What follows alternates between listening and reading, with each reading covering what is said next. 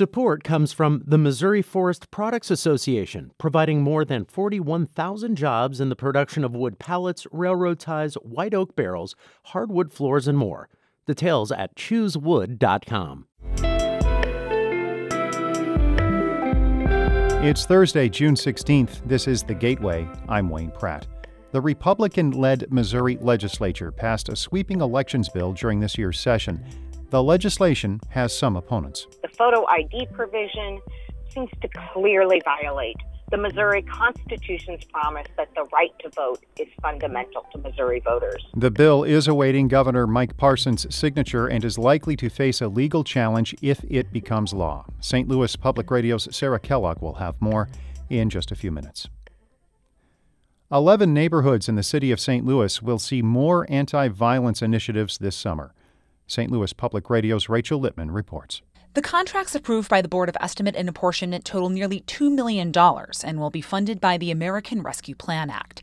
Exact details of the programs to be run by various nonprofits were not available, but they include conflict mediation, building Black political power, and providing victims of domestic violence with legal support. The board also authorized $1 million in ARPA money to continue 2 programs that aim to change how police respond to 911 calls involving people with mental illness.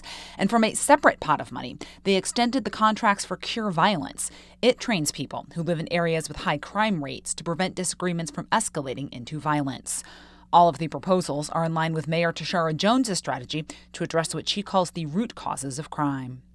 I'm Rachel Littman, St. Louis Public Radio. More than $1 million in new funding from the Regional Arts Commission is being spread among 95 organizations and 85 individuals. It's the first round of RAC grants for artists and specific programs since early in the pandemic.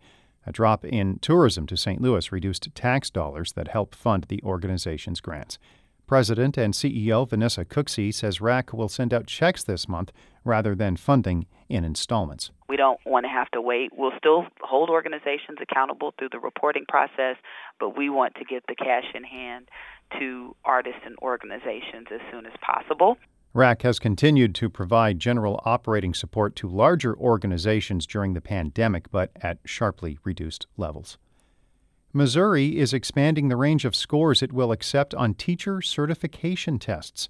Jody Fortino reports the State Board of Education hopes this move will help with the ongoing teacher shortage. The Missouri Department of Elementary and Secondary Education can now grant certificates to those who scored just below the current cutoff for getting certification. Paul Katnick of the Office of Educator Quality told the board that the qualifying score isn't changing. Instead, it's looking at the science behind the exam to place more qualified teachers in the classroom. There's no compelling evidence to suggest that a candidate who earns a score within -1 standard error of measure, generally 1 to 4 questions, is less qualified than one who scores at or just above the current qualifying score. The change will not apply to the elementary education exam, which the board expanded the range for in April. I'm Jody Fortino. Illinois Governor J.B. Pritzker has signed a law requiring health insurance plans to cover continuous glucose monitors for diabetes patients. The devices automatically track blood sugar levels. They can cost up to $500 a month without insurance. Dr. Naomi Fogel at Lurie Children's Hospital in Chicago says the monitors can also send dangerous glucose level alerts to smart devices. Children and families with access to CGM have improved health outcomes, reducing their risk for emergency room visits, hospitalizations, and future complications. Fogel says without those monitors, children prick their fingers for blood about 10 to 12 times a day to test for stable levels. More than 1.3 million people in Illinois live with diabetes.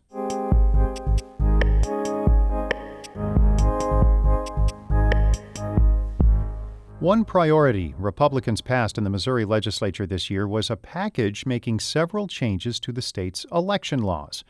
St. Louis Public Radio's Sarah Kellogg examines that legislation. When Missouri lawmakers passed an over 50-page bill changing the state's election laws on multiple fronts, they did it without a single Democratic vote. Now, as the bill awaits a signature from Governor Mike Parson, proponents and opponents are preparing to either enforce or challenge it. One aspect of the bill that is almost guaranteed to face a legal challenge is the requirement for voters to provide a photo ID in order to cast their ballot. A previous attempt at implementing a photo ID was struck down 2 years ago by the Missouri Supreme Court because the sworn statement portion of the law was deemed misleading. Secretary of State Jay Ashcroft is more confident that this bill won't have the same fate as its predecessor. We've made it very clear. It's very understandable to the people. And of course, we can still truthfully say, if you're registered, you can vote. And that could never be said before 2017. But that doesn't mean opponents won't try to make this year's attempt at requiring a photo ID fail again. One such person is Denise Lieberman, director of the Missouri Voter Protection Coalition. While the organization is currently urging Parson to veto the bill, if it does become law, Lieberman says she is prepared to challenge it in court. The photo ID provision seems to clearly violate the Missouri Constitution's promise that the right to vote is fundamental to Missouri voters. While the photo ID requirement received massive opposition from Democrats during the debate, one part of the bill that Senate Democrats did include is 2 weeks of no-excuse, in-person absentee voting before an election. State Senator Brian Williams thinks this measure will be a tremendous help for those who just wouldn't be able to vote on Election Day for a variety of reasons. To be able to provide them with a time period to be able to get that done around their schedule and not be confined to having to do it on a Tuesday before 7 p.m., I think is extremely helpful. While Ashcroft admits he isn't a fan of early voting and believes it gives a greater advantage to incumbents, he does approve of the 2 weeks of no-excuse absentee voting being in person as opposed to through the mail. I think we should be pushing people to vote, not how they mark on the ballot, but vote in a way so that they know their ballot will count. According to data from the U.S. Election Assistance Commission, of the more than 905,000 mail-in ballots returned by voters in Missouri during the 2020 election, around 5,400 of them, or 0.6%, were rejected. But the no-excuse absentee voting being in person and the continued requirement of a photo ID are reasons why Lieberman is calling this provision a farce. That's really one of the pieces of disinformation in this bill. While this legislation gives a nod to 2 weeks of no-excuse absentee voting, it is conditional.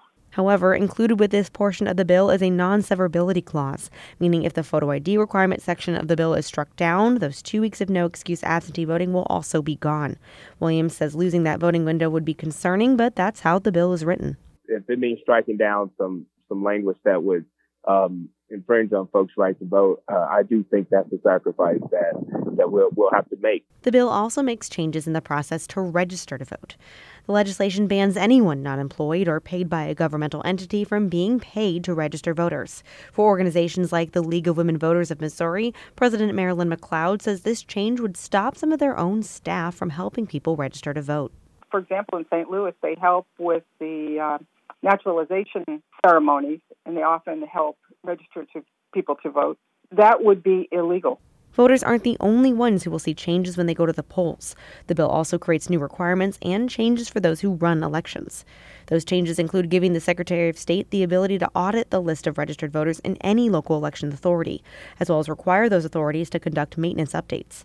For Eric Fay, the Democratic Director of Elections for St. Louis County, some of the biggest challenges he sees right now with the bill is the current uncertainty on how some of these provisions will be enforced. It could have a potentially significant effect on how we do our jobs, or it could have a relatively insignificant effect on how we do our jobs. We just don't know yet. Even if Parson were to sign the bill into law, it wouldn't go into effect in time to impact the state's primary election on August 2nd. Instead, the general election in November would be the first to see any changes.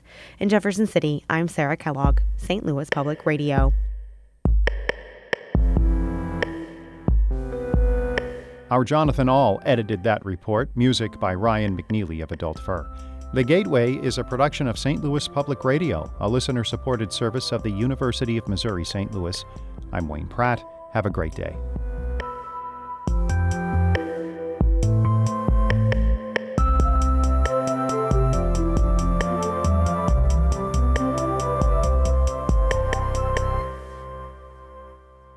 Support comes from the Missouri Forest Products Association, providing more than 41,000 jobs in the production of wood pallets, railroad ties, white oak barrels, hardwood floors, and more.